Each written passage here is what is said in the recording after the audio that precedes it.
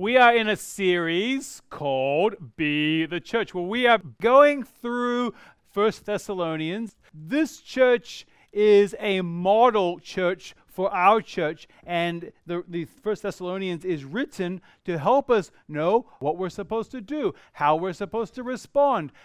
And we realize we're not quite there yet. We have some work to do, and we have some changes to make. But it comes from an attitude from the very beginning of saying, okay, God, what do you want me to do? I remember learning that as a teenager. I was at a summer youth camp, and the speaker said, when you get up in the morning and you read your Bible, you pray, don't tell God what you want him to do today. Ask God, what do you want me to do? What do you want me to learn? So when you read your Bible, you're saying, God, what do you want me to learn today? And it's amazing. When you read with anticipation, things start jumping out.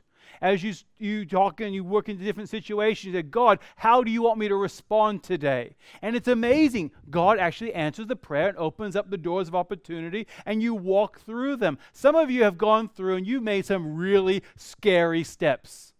You have migrated countries. You've started new jobs. You have, for guys, you've talked to that girl for the first time. And you've gone through and you've said, God, this is your will for my life. Okay, I'll marry her. You've taken those big steps and you look back upon them after years and you can't ever imagine yourself back there ever again. And it didn't happen in one big, huge, giant leap. What it came about is, I would call it small daily steps of obedience. God, what do you want me to do today? Okay, I'll do that. God, how do you want me to respond today? What do you want me to know? Who do you want me to talk to? How do you want me to serve? Okay, God, I'll do that. And you know what's amazing? Taking these small daily steps of obedience, before long you look back upon them and you can never imagine yourself back there ever again. And that's what we find with this church. This church in this real place in modern day Greece called Thessalonica has a book of the Bible, there's two books of the Bible written to it called Thessalonians. 1st and 2nd Thessalonians is written to this church. And to give you a little bit of background, the Apostle Paul, along with some other helpers, arrived in this city after great persecution in the previous city. They come into this town and they're only there for 3 weeks. And in that 3 weeks, people were saved, they were baptized, lives were changed, a church was established, and then persecution came again. And Paul and Silas and a man named Timothy were kicked out of town and they have to go down to the next town. Could you imagine 3 weeks and a church is established? I wish it was that fast for us. And these people now are saying, but look at all the things that we don't know. Look at all the things that I've yet to experience. And if you start listing out everything that you don't know, it's incredibly overwhelming. So rather than focus on everything that you don't know about Christ and about God and about the Bible, what is it that you do know?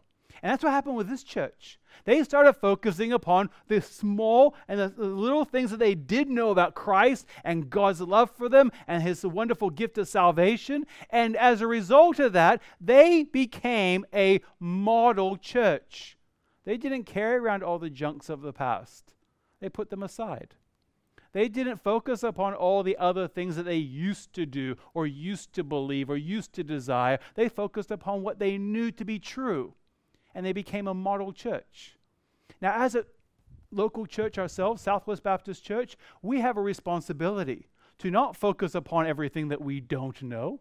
We also have a responsibility not to focus on everything that we can't do. What is it that we do know? And what is it that we do, to use some really bad English, do? I told you bad English. You'll remember it though. And what is it that God wants us to do in the future and go in the future? And how does he want us to move forward? And as a result of that, we see, and this has been building over this is the 4th week of the series, we've seen, and the picture of the telephone, and someone told me last week, they go, kids aren't going to know what that is. Okay, I'm going to tell you, children, that's called a telephone. Back in the olden days, they used to have wires and these little things you use with your fingers. And what this church did, and we can do the same. They heard God's call and they answered God's call. And then from that, they accepted God's plan for their life. And then as a result of that, they became an example to God's people. So that in a wonderful way, their reputation was going throughout the entire region, where the Apostle Paul was saying, your reputation is so good, I don't even have to tell people. They're coming up to me and asking me, what happened to those people? And today we're talking about being motivated by God's work. Last week, I gave you a little phrase, and I said we're going to change the phrase to I will, to the new phrase is God is. And we used that from the example of a man named Henry Blackaby, who wrote a very helpful book called Experiencing God, which literally is called Knowing and Doing the Will of God. And it uses this phrase, recognize where God is working and join Him in that work. That changes the phrase of not I will, but God is. And if God is working there, then it's up to us as a local church and as individuals within that church to move forward and to join Him in that work. As a result, this church became an example. In 1 Thessalonians chapter number 1, verses 6 and 7, it says, and you became imitators of us and of the Lord, so that you became an example to all the believers. There was an order of operation. God changed them on the inside, and as a result of that, began to change them on the outside. What we don't find is that God ever changed them on the outside before He changed them on the inside. It's not a matter of looking the right part or acting like a Christian or knowing when to sit down and when to stand up and where to smile and all the other things we do in churches to fit in. It's not a matter of that. It's a matter of God has changed me on the inside, and as a result of that, He begins to change me on the outside. This model church, they answered God's call, they accepted God's plan, they became an example to God's people, and then today we're looking at being motivated by God's work. Being motivated by God's work comes about by the opposite of this statement. You've heard the statement, fake it until you make it. I came across a very insightful meme this week. It's when you lie on your resume, but you still get the job. And of course, the pictures of the little sausage dogs pulling the sled. So often we go, do you know what? I'm going to fake it on the outside and act like it's all right on the outside, and then maybe God will be going to change me on the inside. But the reality is that's not how it works. Our principle for today is this, and every Sunday we have a principle that we want to and seek to apply to our life. It is God, and notice who does the work? God aligns my motivation with His plans and purpose. That's just another way of saying, see where God is working and join Him in that work. He's going to change me on the inside so that He'll naturally change me on the outside. He's going to align my motivation. Why do you do what you do? The scripture talks about being a giver, talks about being a cheerful giver. And I don't know about you, but you can't fake cheerfulness. You can grimace and smile. It's like teachers next week when you see your students, I'm so glad to see you today. In reality, it's like, I wish I was back on holiday still. I know what teachers feel like. So it's a great privilege that the God of the universe not only knows who we are, and He cares for us, and He molds and shapes us, but He also allows us to align our motivation with Him.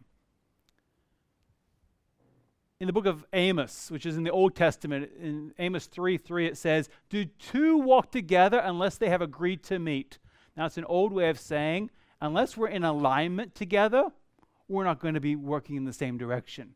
You ever tried to work with someone that's constantly pulling against you? They're pulling left and you're trying to pull right, and the ultimate goal is to move forward, and you're pulling against each other. It makes the job so much more difficult when you're pulling against each other. What we need to do is agree with God in why He does what He does and where He is working, and align our motivation with His plan and purpose. So this morning what we're going to do is we're going to read 1 Thessalonians chapter number 2. We're going to read the first 8 verses. And as we do that, you're going to see something from the very beginning and the end. It says this, for you yourselves know. So he's writing to these people. And he's writing about around 18 months later after first meeting them. He's writing to them to encourage them and to challenge them. But he's also saying, so therefore, he says, these are some things that you already know. And he also gives them a term of endearment. He says, you had become very dear to us. There was an alignment. This morning we're going to look at 6 different not statements. Now, most of the time when I speak, I try to speak about positive things. But today I'm going to talk about 6 nots. So 6 negatives. But sometimes when we study what something is, and we try to discover what is God's motivation for our lives, sometimes it's easier to discover what it's not to help us understand what it is. So that's what we're going to do this morning. And we're going to take it straight out of these first 8 verses, and we're going to see 6 nots about our motivation. So let's read in verses 1 through 8. It says, for you yourselves know, brothers, that our coming to you was not in vain. But though we had already suffered and been shamefully treated at Philippi, as you know, we had boldness in our God to declare to you the gospel of God in the midst of much conflict. For our appeal does not spring from error or impurity or any attempt to deceive. But just as we have been approved by God to be entrusted with the gospel, so we speak, not to please man, but to please God who tests our hearts. For we never came with words of flattery, as you know, nor with a pretext for greed. God is witness. Nor do we seek glory from people, whether from you or from others, though we could have made demands as apostles of Christ. But we were gentle among you like a nursing mother, taking care of her own children.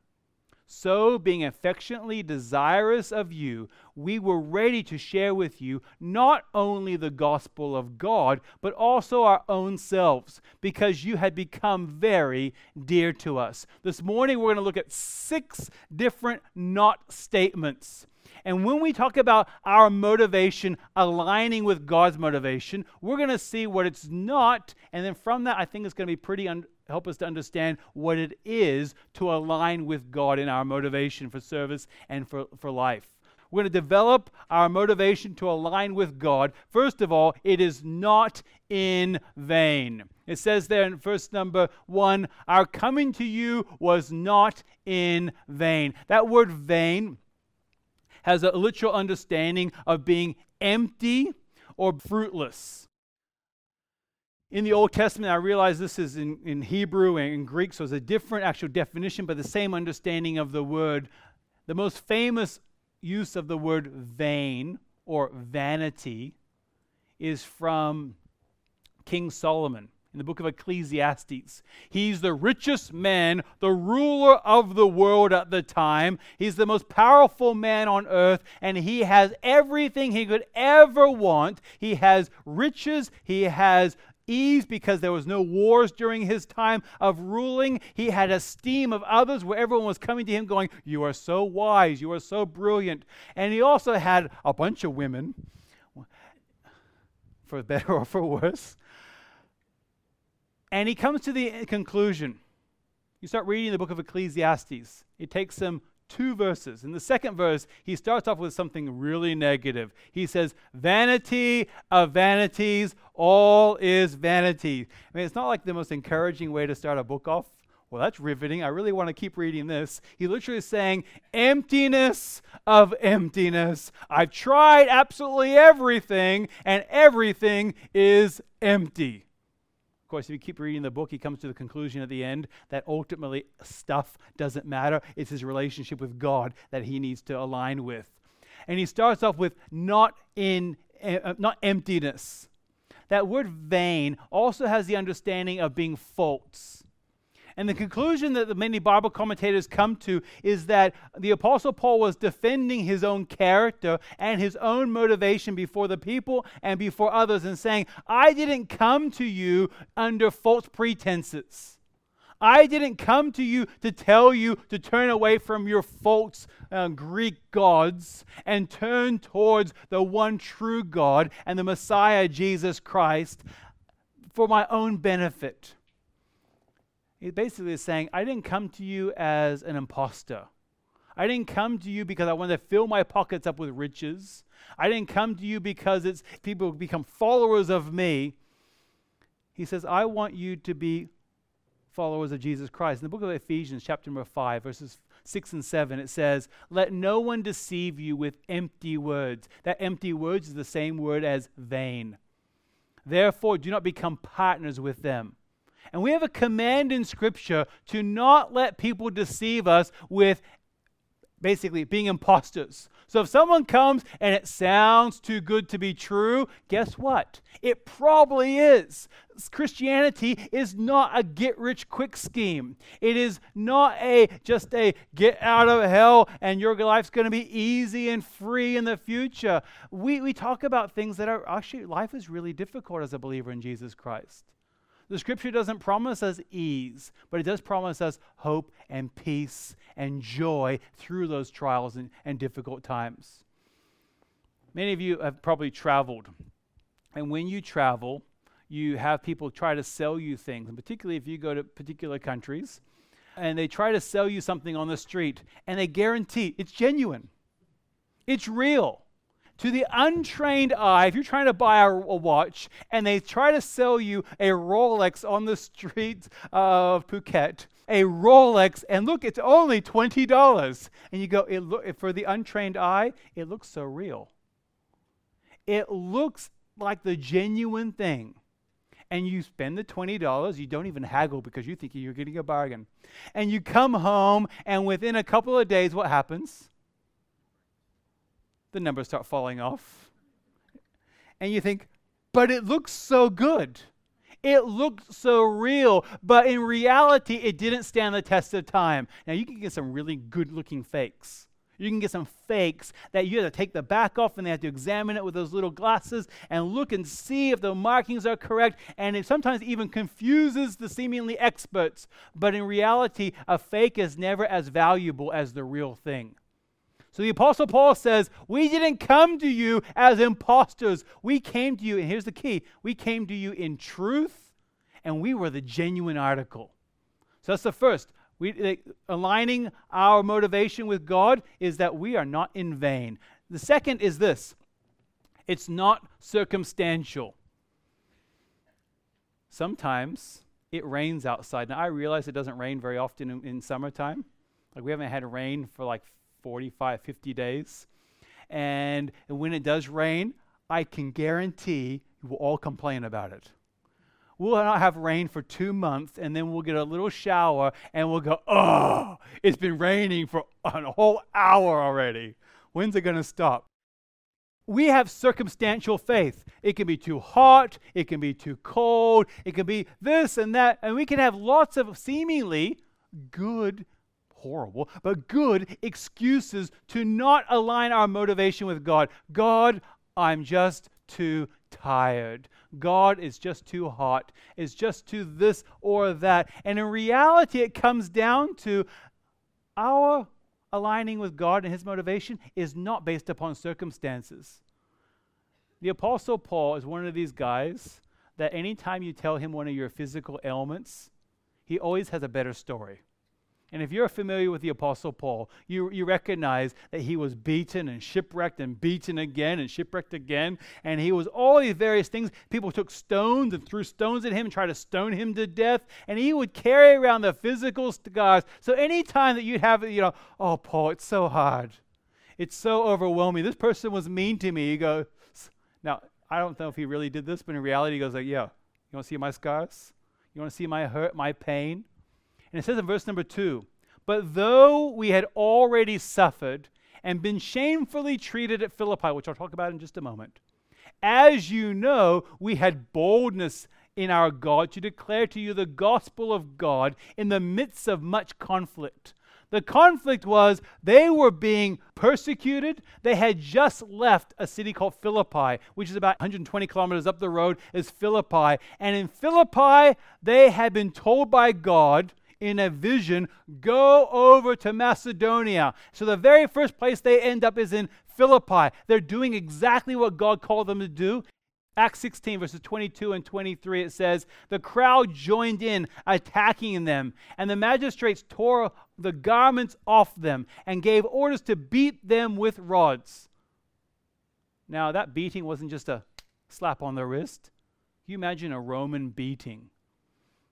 And when they had inflicted many blows upon them, they threw them into prison. We encourage you to read through the book of Acts, and particularly chapter 16 and 17 that talk about what we're studying today, because it's incredible the circumstances they were going through. They were not fun. And in a human side, you look at them following and doing what God had called them to do, and you go, well, circumstantially, it's not really working out for you very well, is it, Paul? You took them from somewhere that was comparatively safe to follow God's plan. You said that God told you to do something, and look where we are. We're in prison right now, and look at all the scars on my back as a result. It hurts. So therefore, aligning my motivation with God isn't based upon circumstances. God still works on cloudy days. God still works when you have bad news. This week, I watched online a funeral service of a man named Pastor Graham Smith. And Graham was a man that personally I never met. He was a pastor of a church for several years in Adelaide, and he and I had kind of crossed paths by general acquaintances. And so I started watching his sermons, and to be honest with you, I was really blessed when I watched his messages and listened to his sermons. He had insight into God's word, and I was personally really encouraged. So I kind of went out of my way to listen to his sermons often. About 6 months ago, he was diagnosed with cancer, and he passed away after a short time with cancer. And he had his funeral service, and it was a real honoring time. The Bible says, is appointed unto man once to die, and after that the judgment. So therefore, we're all facing that day. But literally, it's a conviction on my part. And I realize that a funeral service, you're supposed to say nice things about people. But the testimony of this man going through the cancer and the way that he wrote and the impact on people's lives was just absolutely tremendous. One of the things he had for his service, his funeral service, and he didn't write out everything that had to be done, but he said, I want my funeral service to be a praise service, not talking about me, but talking about my Savior, Jesus Christ. And then the days before he passed away, which he passed away just less than 2 weeks ago, the days before that, he gave this as an instruction. He says, in Philippians 1:21 says, for me to live is Christ, and to die is gain. And the funeral service, I realize it's a service, and you're supposed to cry, and people are supposed to say nice things about you. But the testimony of this man realizing that in the most difficult time of his life, suffering through cancer and suffering through difficulty, he was actually at peace, and he had joy. Was he happy about cancer? I don't think he goes, oh God, I enjoy the pain. I don't think so. But he had an alignment with God and God's motivation so that he could experience joy and think about his Savior, not his circumstances. In negative circumstances, that passage in 1 Thessalonians chapter 2, verse number 2 says, we had boldness in our God to declare. You see, difficult circumstances, negative circumstances builds boldness in our life. If you've done something big and bold and scary, the first time you've done it, it's terrifying. My daughter Riley had a big moment this week. We were at Adventure World on Wednesday, and Adventure World is an amusement park in Perth, and they have a big thing called the Goliath. And to be honest with you, every time, and I'll admit this publicly, no, I didn't admit this privately to you, Riley, it messes with my stomach. As a kid, I love those sort of rides. Now I'm like, queasy. Riley was brave enough for the first time to go on it. And she went on it with her aunt and with her grandfather. And then afterwards, we come back, and in my stomach, I'm going, brrr. And Riley said something that shocked me. That shocked me in a way that I thought she would never say. I thought she would go, I'm never going to do that again, Dad. She goes, I'm going to go again. And she got back in line. And it's a big ride that makes you go up in the air, like literally higher than this roof of the building. And you're looking straight down, and you have to watch out because people do spit. And sometimes when you do something once, you get over that fear and you realize, actually, it's not that bad. And you look as you build and you mold, and the first time you do something, first time you walk into the new job, the first time that you address different areas of your life, it hurts when God begins to mold and shape and change us. And we realize, actually, it's for my benefit. God, can you do it again? What we see in Galatians chapter 1, verse 10 says, "For am I now seeking the approval of man or of God?" What's our motivation? It's not circumstantial. Or am I trying to please man? If I were trying to please man, I would not be a servant of Christ. So therefore, to align our motivation is not circumstantial. It's resilient, and it is a long-term commitment to the things of God. Number 3, it is not dishonest. There's 3 words we see in verse number 3. For our appeal does not spring forth from those 3 words: error, or impurity, or any attempt to deceive. Paul was saying here, we're telling you the truth. We're being straightforward. We're not fluffing it around. We're not being like salesmen trying to hide and manipulate you at all. We're telling you the absolute truth from the very beginning. And he says he uses 3 words. He uses the word error. The word error literally means we're not fraudulent. And then he says of impurity, we're not unclean. We're not telling you something that's untrue, and our motivation is absolutely pure. And also the word deception. Deception is the word guile, or another word for that is trickery. We're not here to tell you what you really want to hear or manipulate it in the way that just sounds really good for your ears so that you'll sign on the dotted line and then you have buyer's regret tomorrow. I'm going to expand your word power for maybe some of you. There's a word called ambiguous, which is kind of a fun word to say if you want to quietly say it under your breath. The word ambiguous. And the word ambiguous literally means open to more than one interpretation, not having one obvious meaning. Some of you have discovered when you go to salesmen sometimes, and if you're a real estate agent, I'm not talking about you personally, they're a bit ambiguous in their description of the property. And maybe you've looked at realestate.com and you read through the description of the house and they'll say things like cozy. That actually means small. You'll see things like ready to make your mark. That means totally unfinished. Has great potential, aka money pit. Or you have things like quaint, or the word retro, which means it needs to be renovated because it's totally out of date and probably has shag carpet. You have things like low maintenance, which means there's absolutely no backyard. Or limitless potential. Tear it down and start from scratch all over again. And you read those words and it sounds good, and you may even say, but it says it's cozy, and that's a nice word, but it really means small. And so, honestly, I promise you, I will not always be correct. There's times, and if you're my family, you'll definitely know this, that I'm not always right. And it's hard for me to admit that sometimes. But there's a difference between sometimes you're not correct and actually being dishonest. And you're not going around with aligning with the things that God's saying, do you know what? This is a get-rich-quick scheme. We can just be dishonest because the end justifies the means. What we're talking about here is that we're being honest. We're telling the truth. Will we always be right? No. Sometimes we just make mistakes. But our motivation is always with honesty behind it. Number 4, we're not people pleasers. And this aligns with the previous one, where we are not dishonest, where it says in verses 4 and verse number 6, but just as we have been approved by God to be entrusted with the gospel, so we speak, not to please man, but to please God who tests our hearts. Nor, this is verse 6, nor did we seek glory from people, whether from you or from others, though we could have made demands as apostles of Christ.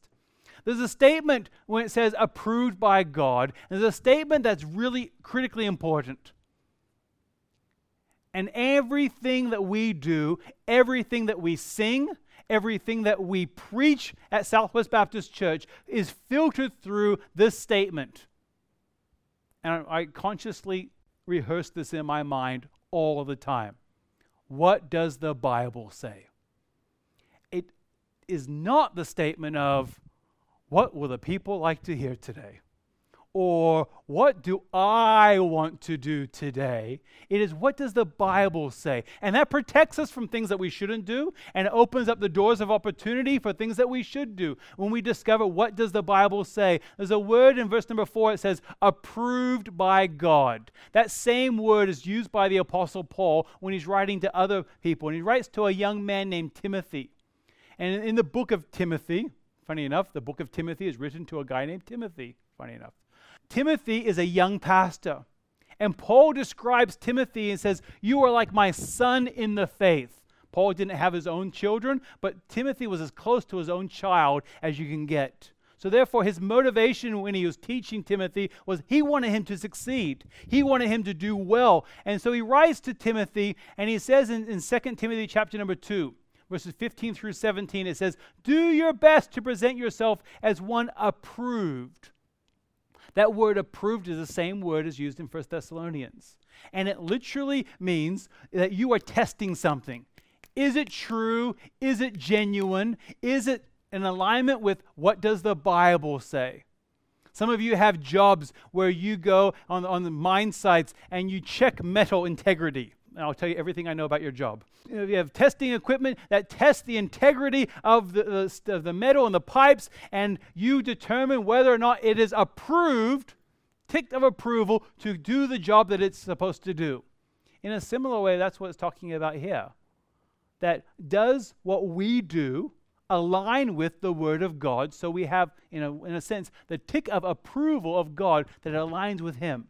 And this passage says, as one approved, a worker who has no need to be ashamed, rightly handling the word of truth. That's the Bible. But to avoid irreverent babble, for it will lead people into more and more ungodliness, and their talk will spread like gangrene. Now, I purposely did not put a picture on the screen of gangrene, but just imagine it for a moment. It's not very nice. So Paul's using some really strong language here. And he says, when we tell people just what they want to hear, and we tell people, basically we're people pleasers, we are handling the word of truth not approved. So therefore, it says we're going to lead people to more ungodliness. So we're going to take people away from God, not lead them to God. And their talk is going to spread like gangrene. Now go home and Google gangrene and look at some pictures, because it's not very nice. So Paul's giving us some really strong language to totally avoid being a people pleaser. In that same book in 2 Timothy, chapter 3, verses 16 and 17, it talks about how we're supposed to handle the Word of God. And it says, all Scripture is breathed out by God and is profitable for teaching. So what is it to do for us? It's to teach us, to reprove us, for correction, and for training in righteousness. So it's to tell us what is true, to help us to know what is not true, and to help us to lead us to live what is true, that the man of God may be complete, equipped for every good work.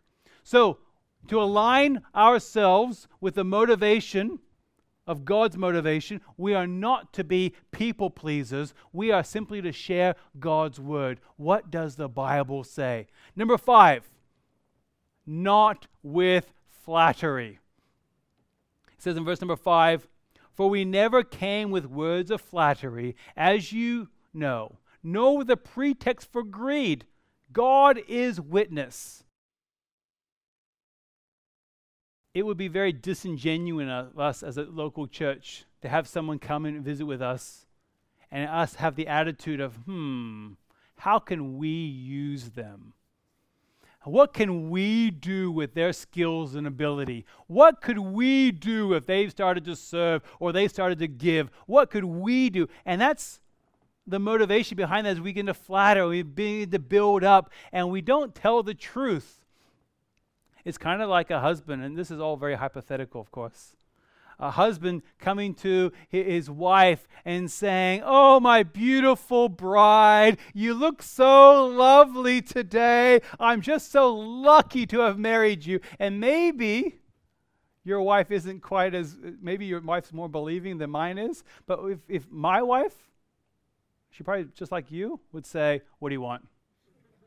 Or, "What did you do wrong?" Or, "Are you hungry?" You come with all those flattering words because in reality, I want something from you. I want you to serve me. I want you to please me. I want you to give. I want you to do something. So we come with all these kind words. And Paul says, when we align with God in our motivation, we're not coming with a bunch of fluffy words just to get a means to an end. In Ephesians chapter number 4, verse 15, the scripture says, "Speaking the truth in love." It's okay to give compliments. It's okay to tell your wife that you love her and that you're so lucky to be married to her and that she looks so beautiful today. Full stop. I'm talking to myself now. And not wanting something from that. Not just because you did something wrong. A number of years ago, I have a friend that I grew up with that wasn't a car guy at all. In fact, I wouldn't even think that he would be a technical, mechanical guy at all, but he became a used car salesman. He was young, and quite honestly, he was in his early 20s, and he was selling cars, and remarkably, he was doing really, really well. And I talked with him, his name is Chris, and I said, "Chris, how is it that you're selling cars?" And he goes, "I know. I don't know anything about these cars." I said, "Well, do you have to study a lot before you do it?" He goes, "No. What we do is we go on road trips." Now, forgive me if you're a used car salesman. This is not talking about you. And he goes, "No, all I do is I sit in the car, and as we're driving along, I say things like, 'It drives really good, doesn't it?'" He plants a seed of positivity. "He drives really good, doesn't it?" "Yeah, it does." And of course, when you're driving along, you want to be agreeable, so you'll begin to agree. And he talks the car up, and he talks about all the wonderful things and how good and smooth it drives. And he says the cars just sell themselves. Knowing that and filing that truth away, last year I test drove a Ute, and I was sitting in the car, and guess what the car salesman said to me? He says, we're driving through, he goes, "It drives pretty good, doesn't it?" And to be honest with you, I didn't particularly care for the way it drove. It was a little bit shuddery in the brakes and several things. So I said, "You know what? No, it doesn't." And he goes, and I kept my eyes straight. I wish I would have looked at him. And to this man's credit, to his credit, he went back to the yard and he actually told his manager my feedback to the car. And I guess they were going to get it fixed. So I appreciate that. He was a good used car salesman. But you plant a seed because I just want the sale. It drives pretty good, doesn't it? The Christian life is pretty good, isn't it?